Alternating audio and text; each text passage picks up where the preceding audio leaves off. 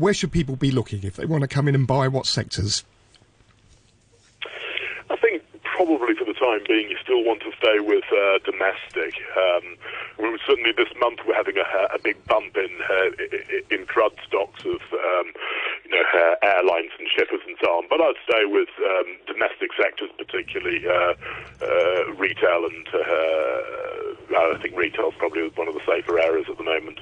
Nick, thanks very much. Always a pleasure. That's Nick Smith, Japan strategist at CLSA in Tokyo. You're listening to Money Talk on RTHK Radio 3.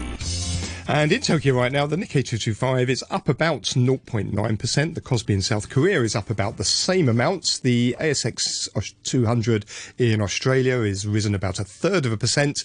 And looks like the Hang Seng's can also be rising at the open, adding about 100 points. Brent crude oil is trading at $45.13 a barrel. And gold is slipping from all-time highs this morning. It's at $2,022 an ounce. And the US dollar a touch firmer at 106.1 against the Japanese yen. Thank you very much for listening this morning. Do please stay tuned for Backchat with Hugh Chiverton and Ada Wong after the news. It's going to be mainly fine and very hot, apart from isolated showers, 1 or 2 thunderstorms at first. Maximum temperature is going to be around 33 degrees. There is a very hot weather warning in force.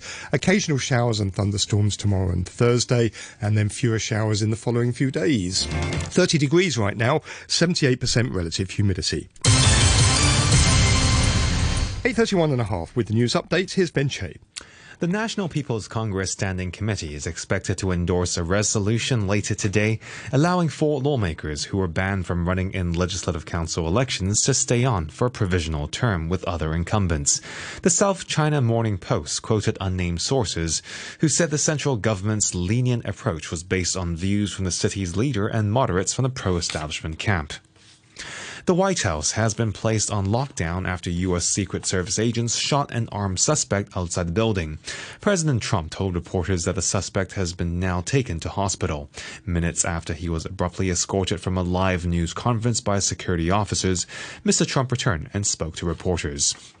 There was a shooting outside of the White House and seems to be very well under control. I'd like to thank the Secret Service for doing their always quick and very effective work, but there was an actual shooting. U.S. Treasury Secretary Steven Mnuchin says companies from China and other countries that do not comply with accounting standards will be delisted from U.S. stock exchanges as of the end of 2021. Mr. Mnuchin recommended the move to the U.S. Securities and Exchange Commission last week. Police say that the national security arrest they made shortly before raiding the offices of Apple Daily followed an investigation into a group demanding sanctions against Hong Kong. They made the comments at a police briefing last night, not long after the democracy activist Agnes Chow was also understood to have been arrested. Caroline Wright reports. The force says a total of 10 people were arrested for collusion with a foreign country and for conspiracy to defraud. All remain in detention. They include Apple Daily founder and Beijing critic Jimmy Lai, who was picked up yesterday morning, and last night a social media post on the Facebook page of Demosisto's Agnes Chow said she had also been arrested. Senior Superintendent Lee Kwai-wah of the police's new National Security Department said officers had been investigating a group that had demanded overseas sanctions on Hong Kong, claiming that 2 men and 1 woman were responsible for running the organisation. Mr. Lee also alleged 3 others, all senior media figures, funded this organisation through overseas bank accounts. The news from RTHK.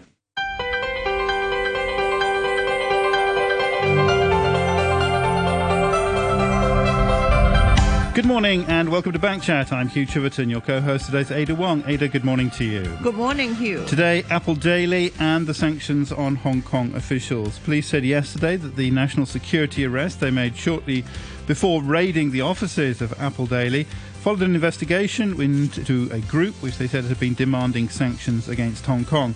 They said a total of 9 men and 1 woman had been arrested throughout the day. 4 on suspicion of colluding with foreign forces, 4 on suspicion of conspiracy to defraud, and 2 on suspicion of both offences. And yesterday, Beijing imposed sanctions on 11 Americans, including 6 US lawmakers, for, quote, behaving badly on Hong Kong-related issues. What are your thoughts on yesterday's unprecedented events?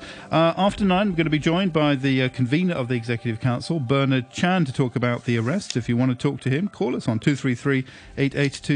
233-88266 is the number. And, of course, you can leave a message on our Facebook page as well. That's Backchat and RTHK Radio 3, and our email address, backchat@rthk.hk. A couple of emails just before we get into our first guest, perhaps, this morning. Yan says, what a sad year for Hong Kong. If you don't like what the opposition may say, bar him or her from standing. If you fear you will lose your majority, cancel the election. If someone reports the injustice, you arrest staff from the newspaper. Don't you just love the communist gangsters? What's next? That comes from Yan. And Andrew Kay says, on the subject of Jimmy Lai, did he really think he was above the law? Funny how many of these activists think that, and the whine when they are pulled up. Hopefully Benny Tai is next. That comes from, as I say, Andrew Kay. Joining us for our first topic now, we have Emily Lau, former Democratic Party lawmaker and also a journalist, a former journalist, and Chris Yeung, who's chair of the Hong Kong Journalists Association. Good morning to you both. Emily Lau, what were your feelings as you were watching that, perhaps watching that live stream, that extraordinary live stream of the raid on Apple Daily yesterday? What are the thoughts that were going through your head? I was really very, very shocked and devastated, and did not expect to see that happening in Hong Kong.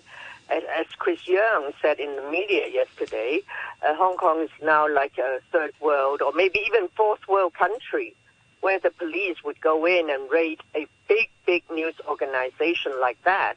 And of course, it's not just the Journalists Association, but the Foreign Correspondents Club and others. They have all issued statements condemning the act, which of course must have had a chilling effect on the entire profession. And you RTHK people, you were not allowed to go into Apple Daily to report yesterday. And also many foreign journalists were not allowed in.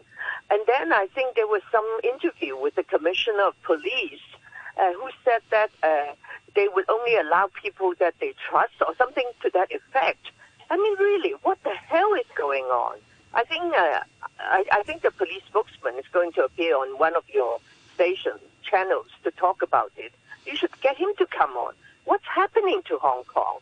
Is press freedom of expression really dead now? Are we going to see criminalizing free speech and people, journalists, academics, professionals, politicians, all kinds of people are going to be intimidated into silence? Emily, about selecting representatives from well-known and sort of nice media outlets and trusted, and and not allowing journalists from the Stan News and as well as foreign wire services. Is this the first time? It seems that they have an orange line, and some reporters have to stand outside the orange line. I think Chris is better positioned to answer your question. But don't you think you are not a former journalist, Ada, but you are in the political scene, the civil scene for so long? I mean, have you seen anything like this? What do you think? Do you think this is outrageous? What would friends, from all over the world, what would they have to say when they see such scenes? Journalists being pushed away so far back, you cannot see anything. So how can you pretend to report? The thing is, we all watched with a heavy heart, but we're not sure, what we can do, right? Well, I think we can speak up. But of course, next thing you know, you may be arrested too. A number of people have warned me yesterday to shut up. They say, Emily, you're next. But I say, what? Am I going to be intimidated into silence? If they're going to arrest me and arrest many more people, well, so be it. There are some who would want to shut up and don't, because they are frightened. We have to respect them. But I certainly hope that Hong Kong people would continue our struggle for democracy, for freedom, for human rights under and the basic law, and we do it in a dignified and non-violent way. Chris Young, good morning to you, and thanks for joining us. We've heard sort of suggestions from the police that they're interested in a group of individuals, not in the newspaper as a whole, but they had to do this investigation at his office, which is in the newspaper. Do you understand that approach? No. First time I heard about it. Actually, I was outside the media building yesterday. And I talked to a media liaison officer, and he told me exactly the same thing. I couldn't believe what I was told initially, because it's new and it's ridiculous. It's ridiculous. Any government media policy must be fair.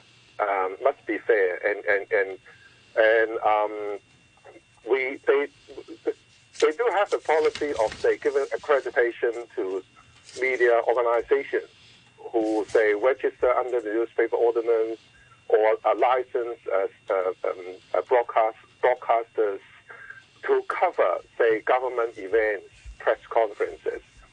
But first, it's an Apple Daily operation. It's in public places.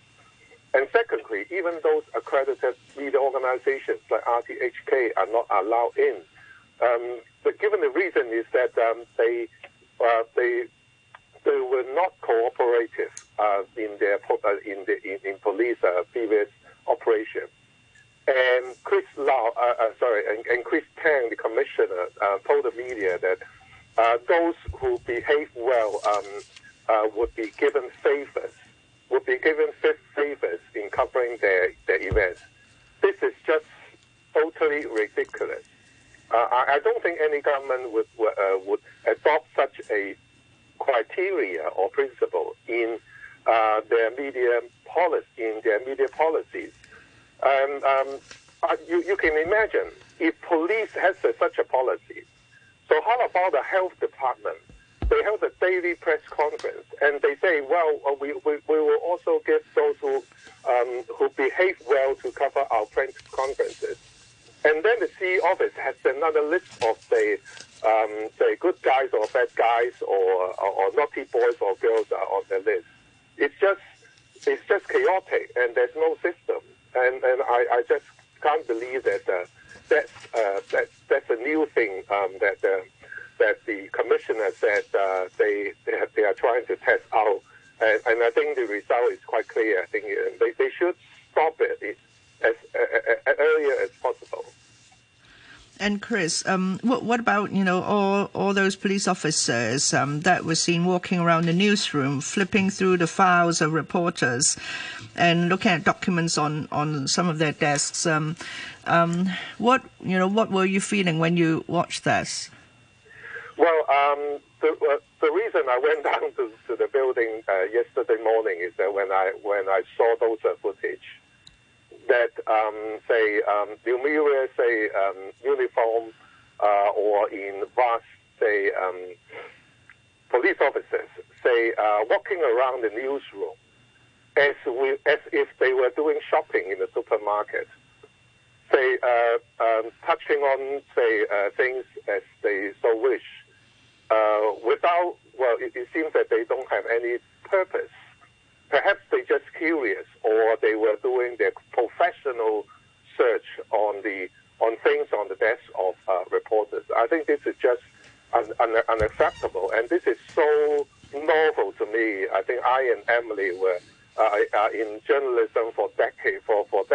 I haven't seen such a outrageous raid in the newsroom, and just so bad for the media and Hong Kong and Hong Kong as a whole. I got so many phone calls from international media yesterday, America, Europe, the region, and I think a lot of international media were also shocked. This is a comment on our Facebook page. This is from Tom, who says the Apple Daily is the Murdoch press of Hong Kong, and they've gone one step further by posting hate speech and fake news allegations that are simply not true. Allegations that the Three Gorges Dam was going to collapse is perhaps sensational, but that mainland doctors coming to assist with COVID are going to steal our DNA, and publishing ads that mainland people are locusts and so on is simply too much. It's a complicated issue. Where does one draw the line to prevent hate speech and fake allegations against groups of people in the media? A puzzle the Western media is also dealing with. Well, I picked up a copy of the Apple Daily this morning, and their newspapers continue to be published. In the opposition crackdown in Turkey, 150 media outlets were completely shut down, hundreds of journalists jailed, and tens of thousands of political opponents imprisoned. Yet they remain a US ally and receive $1 billion in arms a year. Why the double standard, asks Tom. Chris Young? Well, first, I think Hong Kong is such a open society. So you have Apple Daily, you have Wenhui Bao, Da Gong Bao, and dozens of newspapers and, say, many broadcasters. I think people just have a choice. And I think a lot of media have also had, say, stories that are being questioned. And I think for readers, they just don't buy it if they don't believe the news, what the newspaper have said. And there are laws, not just the national security law, but other laws that monitor. I think that punish, say, or say prosecute media if they say breach, say, laws like libel or say even the spreading of rumors in the existing laws.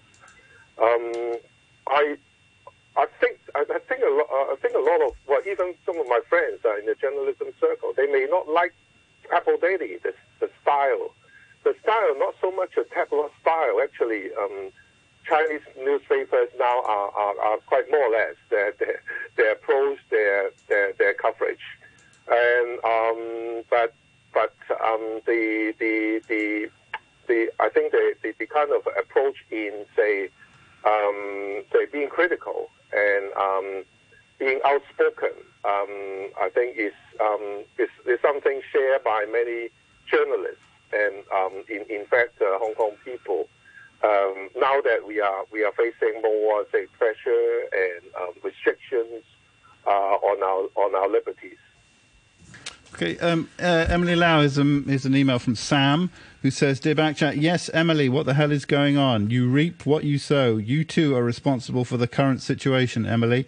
Don't blame anyone yourselves, the pandems, who have all misled the Hong Kong youth. Emily Lau? I am responsible for this. Well, in a way, I think we all are. But the person, of course, most responsible is Carrie Lam. I was taking part in an online seminar 1 or 2 weeks ago, and Professor Albert Chan of the Law Faculty of Hong Kong U said something to that effect, because she proposed this extradition bill, which sparked off so many protests. And then, of course, Hong Kong never looked back. So who's responsible? When the thing erupted last year, Carrie Lam and her pro-communist supporters could have stopped it by having an independent inquiry to quiet things down, to talk to all sides. That's how we solve problems in the civilized world. So to accuse me, who is completely out of office and hold no position anywhere of any importance, I thank you for inviting me to come on. But come on, look at the people in power. What have they done to help to solve the problems? But they are making things worse. They are making Hong Kong huge headlines all over the world, almost on a daily basis. But, of course, in a very negative way. Emily, yes, but that seems so long ago. What could have been done better, apart from setting up a committee of inquiry? What could Carrie Lam have done? Well, to engage the public. That's what she herself said, and she started doing it, but she only did it once at the Queen Elizabeth Stadium in Mont Wan Chai, and that was it. And the people who were the people who were selected, and they asked questions, and they were all very intelligent people asking questions which many Hong Kong people had on their minds. And so that's the way you start engaging the people, the public, the political people, the academics, the religious people, artists, everybody, to try to find a way out. Okay, another thing that the chief executive said at that time in that private speech was that once it becomes elevated to a national level, once Beijing becomes involved, the space for action by the Hong Kong authorities and the chief executive is very, very, very small. Basically, the chief executive's hands are tied. The Hong Kong government's hands are tied. It's out of their control now. That's the reality, isn't it? And I don't know how we step back, because we're right in the middle, surely, of this fight between America and between Washington and Beijing. Well, I don't know why first she allowed the thing to escalate to that level. And why? Even though maybe Beijing was stepping in, but she could use her, position to tell Beijing, hey, now, don't do that, do this. I will go out and try to sort things out. But I don't think she did that. And she disappeared. You remember in June or July, she disappeared for almost a month. Hong Kong was rudderless, no leader for a month. I mean, what the hell's going on? And all those people surrounding her, in EXCO, in LegCo, the MPC people, where were they? Why didn't they help Hong Kong to solve the problem then? Okay, what about now? What about the future? How do we get out of this? Well, it's still the thing, to engage. I don't think there is any magic formula. We're not going to go to war. I don't support revolution. I don't think people should buy arms to overthrow Carrie Lam or overthrow the CCP.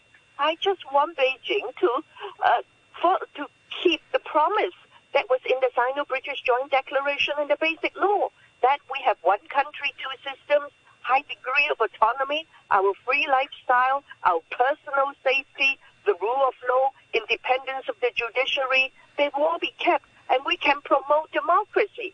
That's what most Hong Kong people want. That's not against the national security law. That's not against all the dictums that Beijing have, foisted on us. Is that right? But with people like Jimmy Lai encouraging America to step in, there's bound to be trouble. That's what they're doing. They are stoking, they're causing confusion and causing trouble in the same way that Beijing accuses you of causing trouble. Well, first of all, I hope they will not criminalize free speech, that people can still, speak their mind, speak their conscience. When they tried to do it in 2003, that sparked this huge protest and got the Liberal Party to say, "Oh, no way, stop it." And free speech includes the right to ask a country's enemies to punish your country. Well, I think now that thing may maybe end up in court one day to see whether that is permissible under the national security law. But as far as I myself and many other people are concerned, publicly they've said that free speech should include that, because it does not contain any action. You're not going to get money or get things to do things. You are just saying what you believe in. But now, as you just said, you are having second thoughts about what the limits of free speech are, and so do many people. So what is the next step? It's self-censorship. Whether it is allowed or not, you say, better not do it. I don't want to risk it. So our space for freedom will be getting smaller and smaller, and we will be like someone said, you quoted earlier, like Turkey. The journalists would be arrested. The news organizations would be closed down. The civil activists would be suppressed. Do we want to see that happening in a very wide scale in Hong Kong? Martin, in an email, says the Hong Kong police arrested the British subject, Jimmy Lai, for colluding with foreign governments. One wonders what gave them the idea. Could it be that Jimmy Lai collaborated with the US, UK and other governments to fund and support deadly riots that terrorised Hong Kong for a year, while his tabloid media empire spread hatred and led the neo-colonial Hong Kong secessionist anti-government movement that attracted experts in regime change operations and fascists from around the globe? That comes from Martin. Chris Young, do you want to respond to that? well, even back in the 2014, the Occupy Central, there were claims and accusations that the movement was funded, say, by foreign forces. But 6 years on, I think even the then chief executive has said similar things at that time. But 6 years on, so we haven't seen any concrete evidence to show that the movement at that time was funded by foreign organizations. And similarly, this time, the anti-extradition bill protesters, I'm also hoping that for those who said, say, Jimmy Lai or any other, say, organizations who organize the numerous, say, protesters were funded by foreign forces, who they are, how they fund the protesters, and I think everyone, in fact, were watching, say, how the events, say, unfolded, and we have an idea, say, how, say, the protesters erupted and then, say, escalated and then, say, gone out of control to become a social movement. Back to the point earlier, we discussed the role of our chief executive. Of course, she has to be accountable to both government. But I think we all agree that her primary, say, responsibility is really, running Hong Kong and make sure the best, the interest of Hong Kong, the best interest of Hong Kong, is being defended. And if she fails, say, to run Hong Kong and almost now, say, losing control here, and then resulting what we see is Beijing's interference. And I don't think she said that that's not her responsibility. If she had, say, done a good job, I think we can. The government itself can manage the protests, can resolve the can cool down the atmosphere, and yes, I think perhaps Beijing would just like the government itself can handle the matters on its own. Now, of course, it's history. All right, here's an email from Juan. I shall have to edit. Juan says, I was not impressed that RTHK didn't bother to correct Keith Richburg from Hong Kong U, who asserted today in a news interview that he'd never heard of a news outlet being raided. And that's an inverted comma. He didn't actually say that one. Anyway, this means Mr. Richburg, and he said it was the stuff of authoritarian dictatorships. That means Mr. Richburg has put Australia, Britain, France and Malaysia in the league of authoritarian dictatorships. Last June, the Australian police raided ABC and the home of a newspaper journalist. Earlier in August 2013, the British government raided the offices of The Guardian to destroy hard drives with data related to Edward Snowden. Last February, French prosecutors tried to search the offices of news site Mediapart. Just 6 days ago, Malaysian police raided Al Jazeera's office and seized computers. Those cases come from Juan. That's true, isn't it? Chris Young, it does happen. It's happened all around the world, similar kind of raids on media. And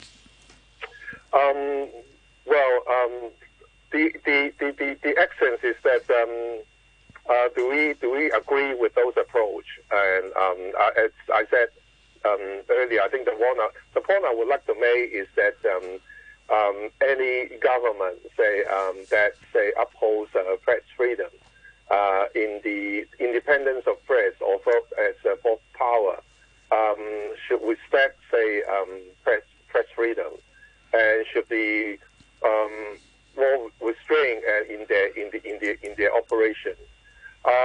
I don't know what's exactly in the court order, yesterday, but the superintendent, the police officers in charge of the operation, said publicly that their officers would careful not to touch on news material. But the footage shows, apparently otherwise, and they were just looking over and checking materials on the desk. Okay. especially, I don't think that that's in line with their policies. Okay. Well, Chris Young, thanks for joining us, Chairman of the Hong Kong Journalists Association. Thank you to Emily Lau, former Democratic Party Chairman and former journalist as well. Bernard Chan, convener of the Executive Council, will, we hope, be joining us after the news at 9. If you want to talk to him, you want to talk to Hong Kong, call us 233-88266 or drop us a line, backchat@rthk.hk. The weather before the news now, mainly fine and very hot, although there's a thunderstorm warning in effect for the moment and a very hot weather warning. Temperatures today up to 33 degrees, 30 degrees at the moment. Humidity is at 78%. Day morning with Ada Wong and me, Hugh Chiverton. We're talking about the question of sanctions, the sanctions on the Hong Kong officials, which were announced the other day. Now sanctions on 11 Americans, which have been announced by Beijing in retaliation, and in particular on that dramatic series of arrests yesterday and the raid on the Apple Daily offices and things related to that. If you want to comment, if you want to join in the discussion, please call us on 233-88266 or email backchat@rthk.hk with your thoughts or comment on our Facebook page. That's Backchat and RTHK Radio 3. In the first part of the programme this morning, we were talking to Emily Lau and Chris Young. Alonzo, in an email, says Emily Lau blames Carrie Lam for Hong Kong's current situation. While Lam's initial decision to introduce the EB may have triggered last year's protests, let's not forget that she did eventually withdraw the bill. Yet the Pandem's head in the sand insistence on pushing on with their 5 demands slogan and the consequent months of street violence was, with the benefit of hindsight, a misjudgment of epic proportions. Put it another way, if the Pandems had settled for their win after Lam withdrew the extradition bill, the national security law would probably have never been implemented. So Emily Lau and her camp must shoulder some of the blame for our current status. That comes from Alonzo. Alan says, so the NSL was not going to be retrospective. That was quickly proved a lie. What has Jimmy Lai done since July the 1st? You ask, is freedom of speech threatened? Yes, that is the clear intention of Xi Jinping. I work in book publishing. People writing fictions are now being asked to check everything that they might write that might provoke prosecution. Hong Kong World City is finished. That comes from Alan. We're joined now, as mentioned, by Bernard Chan, convener of the Executive Council. Mr. Chan, good morning to you. Good morning. Alan says Hong Kong World City is finished. Emily Lau is saying, what's happening to Hong Kong? Certainly unprecedented, dramatic scenes yesterday. Hundreds of policemen combing through a newsroom. The publisher in handcuffs. What is going on? You know, I've been hearing a lot about whether Hong Kong is finished or not, but, this is nothing new. We heard it in 96, 97. But we didn't see scenes like that. We didn't see scenes like we saw yesterday. I think, it wasn't a surprise to anyone that the office of Jimmy Lai is to be investigated. All along we know Mr. Lai has been in a lot of close contact with the U.S. The question is whether he's continued to do so after July 1st. Because, like you said, the law is supposedly not retroactive. So it cannot be a crime that he done before the enactment of the law. So it has to be something after that. Now, of course, you and I don't know because the police needs to prove that. The DOJ needs to have a case to take it to the court in due course. But I assume that it must be something that must occur afterward, because otherwise then I don't think that, it would sit in the court. It will never find enough evidence to prove him guilty. So let's just see. But I'm pretty sure that they must have enough evidence. Otherwise, why would they have launched such a huge investigation on him? Well, let's put it like this. The Hong Kong Macau Affairs Office, they've said they welcome this arrest and they welcome the prosecution. They wrote this law. They run the organisation now, the body which implements this law. They handpick the judges for this law. What are really the chances of him getting off? What are the real chances of any kind of fair trial? I think you got it all wrong. First of all, they didn't handpick the judges. Carrie Lam did, but there is a panel of judges. At the end, it will be the judiciary to decide which judge to preside on which case. So it's not handpicked an individual judge for an individual case. She handpicked the panel. A panel of judges. So then it will still be up to the judiciary themselves to decide which judge to preside on which case. So it's not her. So don't get this wrong. I mean, she picked the judges who are appropriate, are equipped enough to deal with national security law. It doesn't mean that she picked a particular judge for a particular case, not over on Jimmy Lai. So it's up to her to decide. So let's get the facts right first. Bernard, yesterday's actions were against several individuals. But why would the police have to raid the publications office? And over 200 officers went into the building, and apparently went into the newsroom and flipping through files. And later on, they said that they were mostly interested in the room of Jimmy Lai. But then the newsroom was. First of all, you asked a good question because I don't know myself. I only found this out from the news myself, so I would not know how, in what basis the police have. But again, if they do so, they must have enough evidence, because without evidence, there's no case, right, for the police to proceed. And more importantly, there's still a due course in Hong Kong, right? If the case is entirely a Hong Kong jurisdiction, then the case will have to run through the Hong Kong judiciary. So it has to be DOJ and then the court system, right, to decide. Now, why they send... Well, no, because because under the national security law, it could be held in secret. There could be, it could be held in the mainland. No, of course not. Please, don't confuse the audience. That is totally not true. The case that only can be heard in China is when it's outside Hong Kong jurisdictions. So cases that involve... When it's complicated. No, it can be held in China when it's complicated. And if it could... Sorry, it didn't say complicated. It said specifically that the cases where it's outside Hong Kong jurisdiction. So three sort of situations, such as we do not have jurisdiction over foreign affairs. It is never Hong Kong jurisdiction. So anything that has outside Hong Kong territorial control is outside Hong Kong jurisdiction. Then it's military related, because it's never part of Hong Kong jurisdiction. Or cases that are not involving in Hong Kong, where our court system will have no experience in dealing with. Only on those sort of circumstances, the case would then be transferred to. Well, I'm looking at Article 55. I can't see any reference to the military. I can't see any reference to experience. What I can see is that the case can be removed if the case is complex due to the involvement of a foreign country or external elements. Now, it may well be. It may well be. You could argue. I don't know, but this is a case involving collusion with foreign forces. No, you look at our basic law. Our basic law clearly stated those two situations, military and foreign affairs, are not Hong Kong jurisdictions.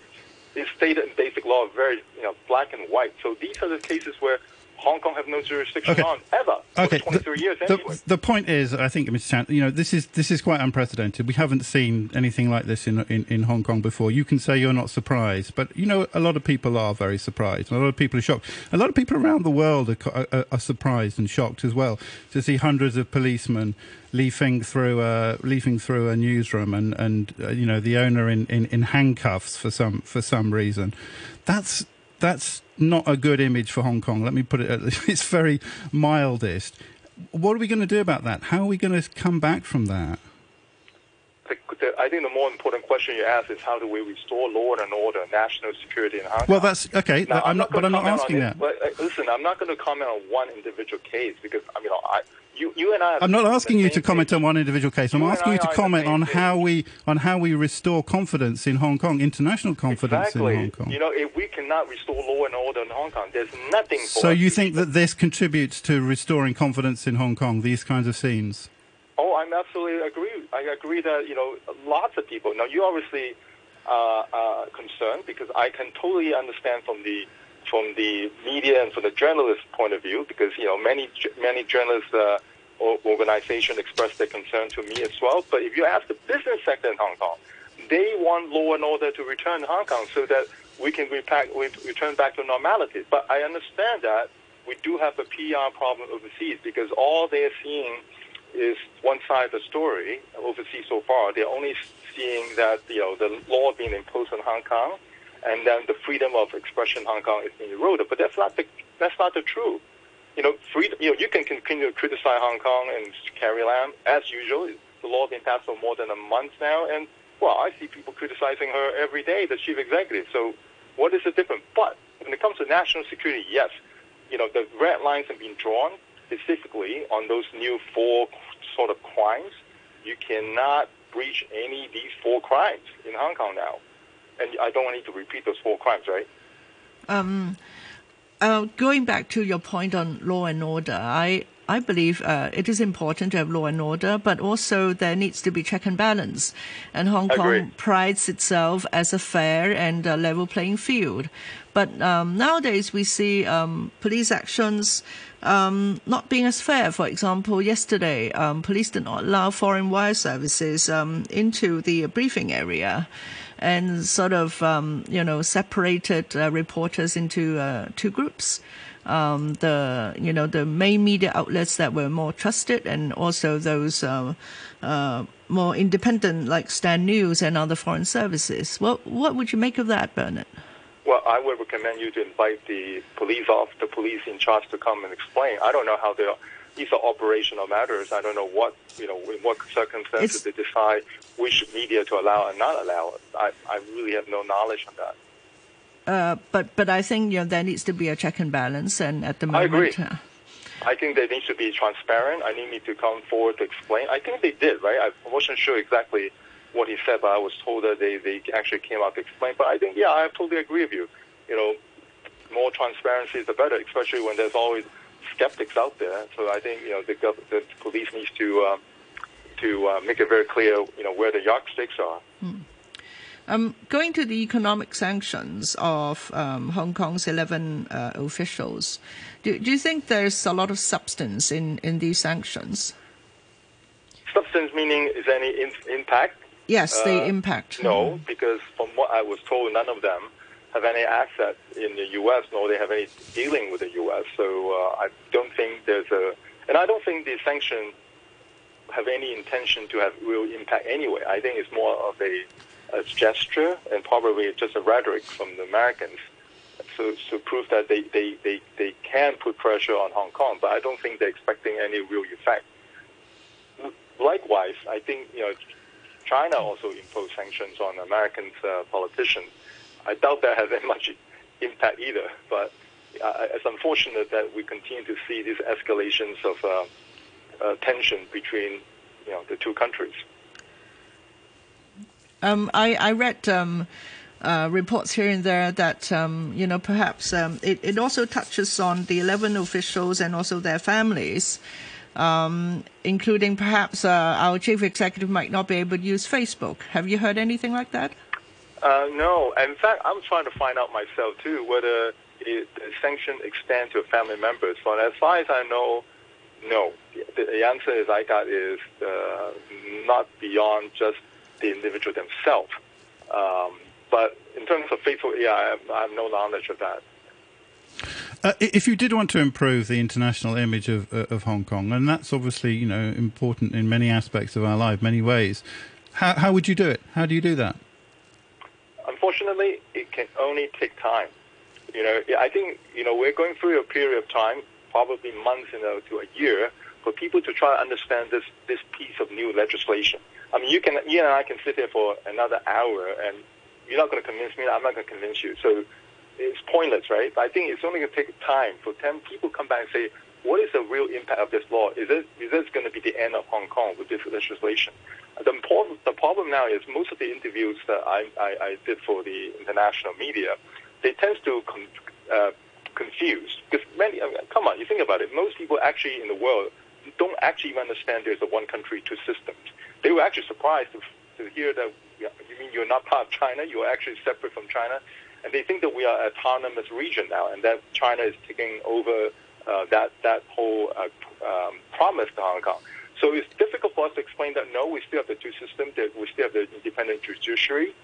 So it would take time for them to see the real effect. Is Hong Kong, those rights that we have are no longer there. It's going to take some time. But so far, the good news is the international business community don't think so. Now, their headquarters might think otherwise, because their headquarters only read about the news from their own sources. So it's got really scary. But when they check with their local offices, actually, it's completely the other case. I spoke to a lot of multinational companies based here. They are all very positive towards the outlook of Hong Kong. But, of course, they all have a hard time trying to explain to their headquarters what exactly is happening because they don't get the same sort of messages back at home. Okay, our number is 233-88266. We've got a call on the line now. Andy. Andy, good morning. Yeah, hi, good morning. Right, I'd like to ask Mr. Bernard Chan, why don't you resign from the Executive Council? You've been a member of EXCO for 13 out of the last 16 years, so you've been more responsible than most for the disasters made by the Hong Kong government over the last 15 months. Right, you supported Lam for CE and served in her EXCO. In 2017, she promised to resign if she lost the support of the Hong Kong people, and clearly she has. Why didn't you ask her to resign in the light of her appalling leadership skills and complete lack of judgment?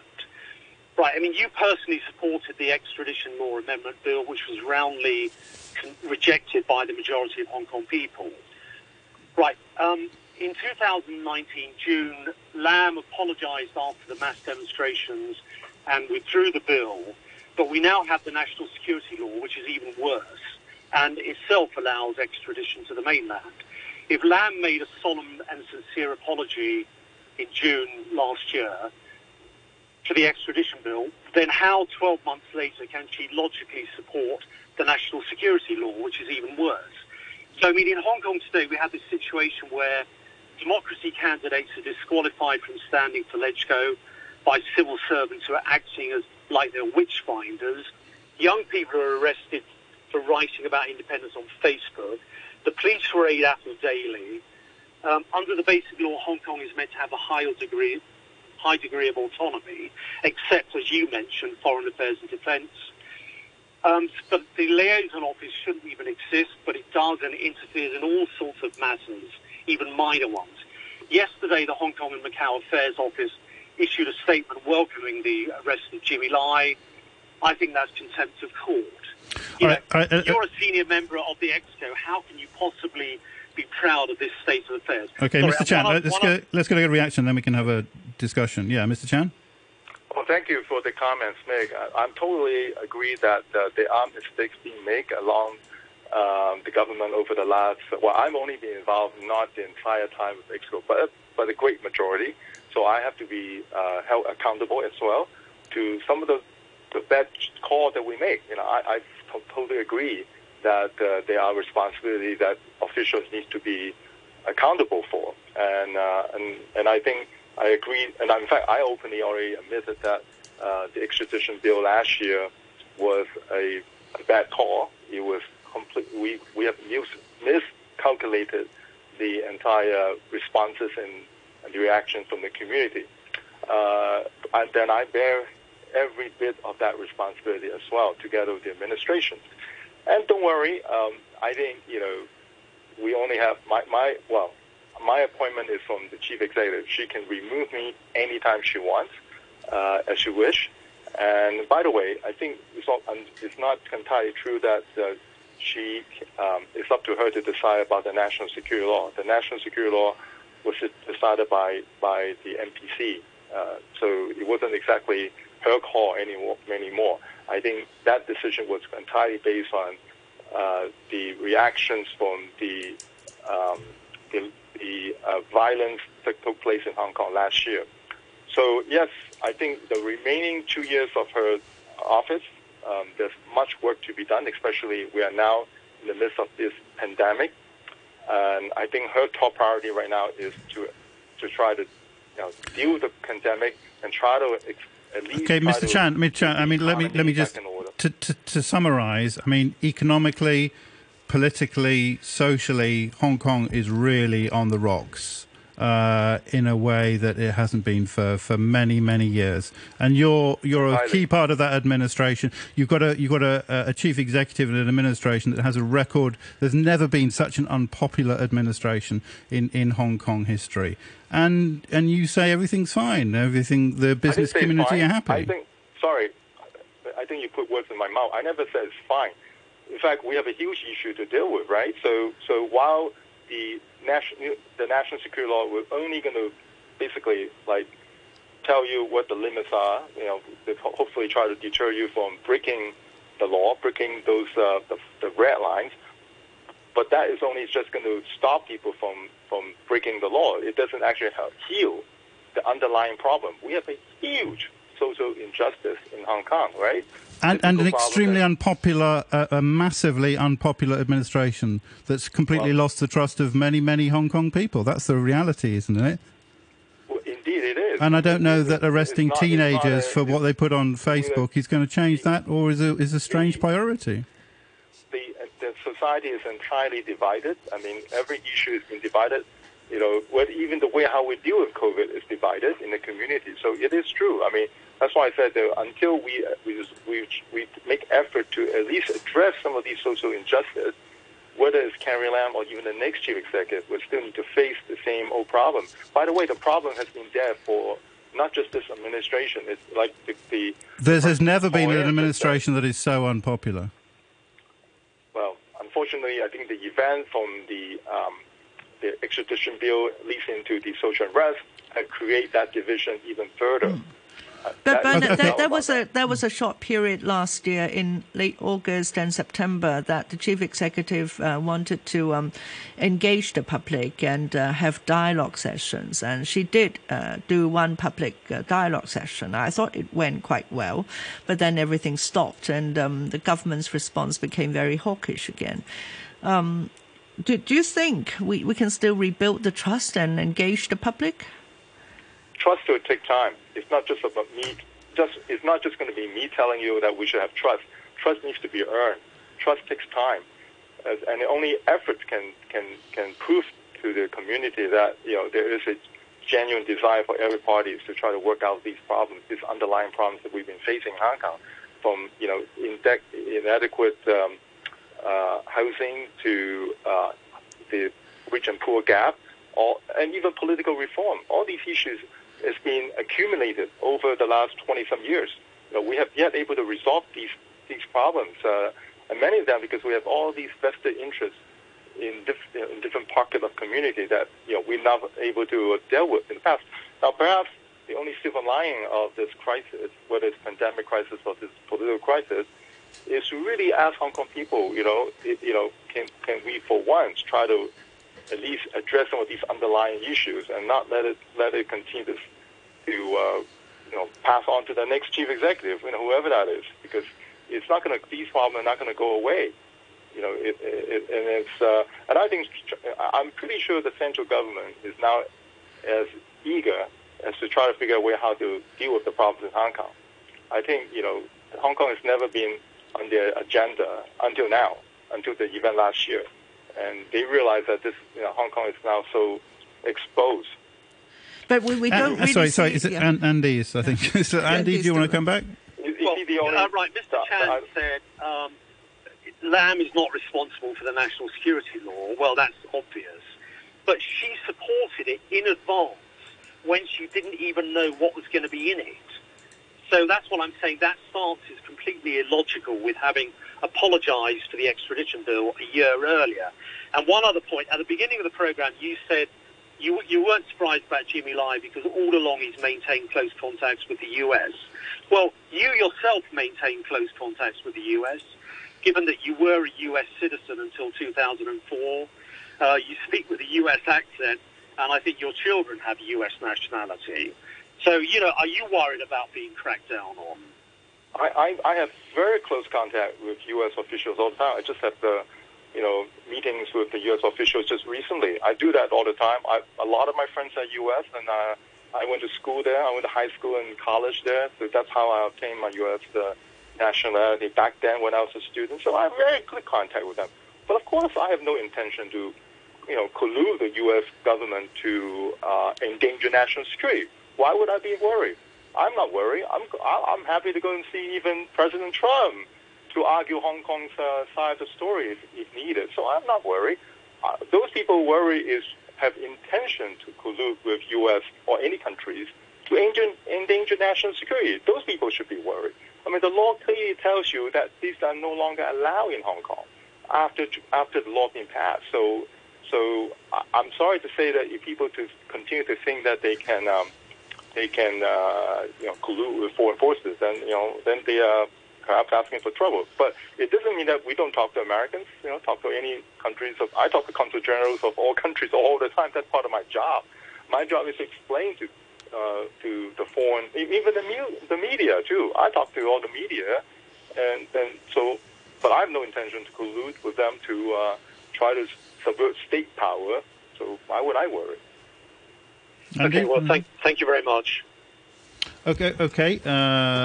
Thanks very much indeed for your call, 233-88266, if you want to join in. Andrew F. says, watching these events unfold since the national security legislation was passed has been utterly depressing, but thoroughly predictable. The day the law was announced, watching Tanya Chan, Claudia Mo et al. On international media proclaiming the death of Hong Kong and acting shocked and stunned was utterly maddening. Talk about crocodile tears. There's plenty of blame to go around here, and yes, Carrie Lam absolutely shoulders a great deal of it, but the Pan-Democrats are every bit as culpable for the situation we now find ourselves in. I found it shocking, yes, to see the likes of Agnes Chow arrested and raids on media offices, but I found it shocking last year to see attempted train derailments, IEDs, and a man torched in the middle of the day, something I remind you Avery Ng specifically refused to condemn. For me, the death of Hong Kong had already happened when we started burning people alive, and no one from the Pandem camp seemed capable of even unequivocally condemning it. Did any of them visit that man in hospital? The Pandems put their own political aspirations ahead of Hong Kong people. They are no better than Lam and her cronies. That comes from Andrew F. Bernard Chan, I mean, you said there might be a silver lining. We're looking desperately for one at the moment, and the silver lining would be that that these things are tackled. And would you get an opposition voice? Because to be honest, the pattern here is that all the opposition voices are being silenced, as they are silenced in our sovereign country. That's the real fear, isn't it? And can you offer any condolences or explanation on that? And many of these Pandems were my colleagues before. I served in LegCo before, so many of them are my friends too. I mean, and honestly, I think it's good to have people there to criticize, to keep government on the check. So I think we do need to have difference of voices in the LegCo. I agree with that. So I do not want them to go. I want them to remain, to stay, but they need to know also that they don't cross that line. To have any intention, try to collude with the foreign forces to try to endanger national security. That's the totally different level. The LegCo colleagues that I used to know, when I served with them, none of them had no intention. But unfortunately, in the last couple of years, things have really gone out of the whole, it just get out of hand, right? And unfortunately, I think many of the more traditional Pandem has been hijacked. They've been hijacked away by more of the extremists. Well, I know they have no intention to overthrow, the central government. The people that I know, they don't do that. But I don't know what's happening now. Well, the people I know don't do that, Bernard, but they are actually very worried, exactly. and they don't have confidence in Hong Kong's future anymore. And those with young kids are thinking of immigrating elsewhere. I'm sure you have friends who are doing that. What can you tell these people? Well, unfortunately, I will be sad to see them leave, because I think I still believe in Hong Kong. But the truth is, exactly as I said, we've gone through 60s, 70s, 80s, 90s. We've gone through brain drain in almost every, generation. But each time, Hong Kong bounced back, and people leave and people come back. That's the key. The question is whether people still have faith in Hong Kong still coming back. And lately, when I talk to lots of people, both overseas and elsewhere, some are coming in Hong Kong because things are looking much worse elsewhere. U.S. is now, in many of the Chinese people, the Chinese researchers and scientists are telling me that they prefer to come back to this side of the world because the U.S. no longer welcomes them.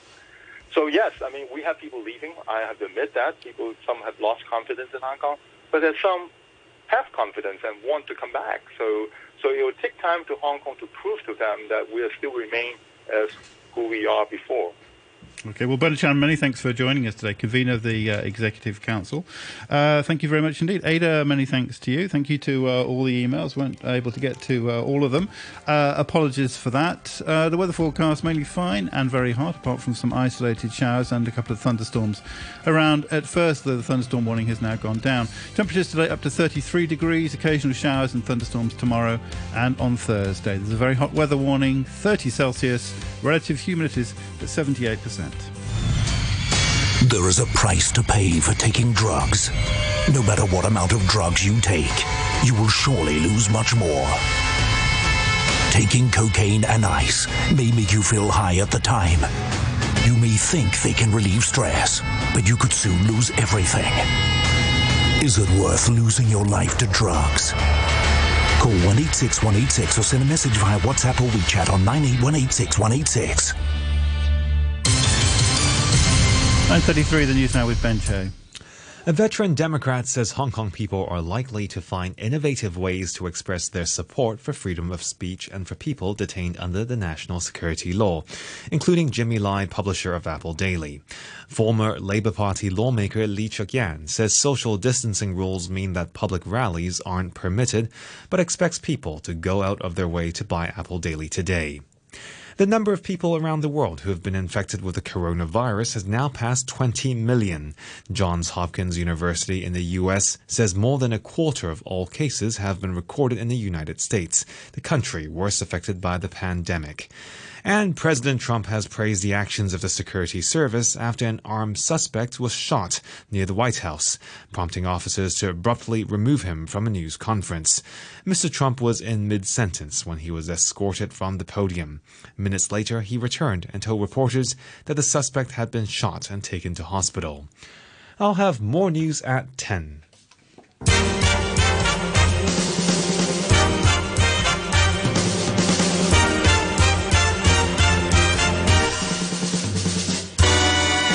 Well, he talks to journos as the stories unfold. Shooby-dooby, musos and actors. Good morning. No matter young or that old. There's tons of stuff going on. Moves them through the studio. Oh, yes. Before their coffee gets cold.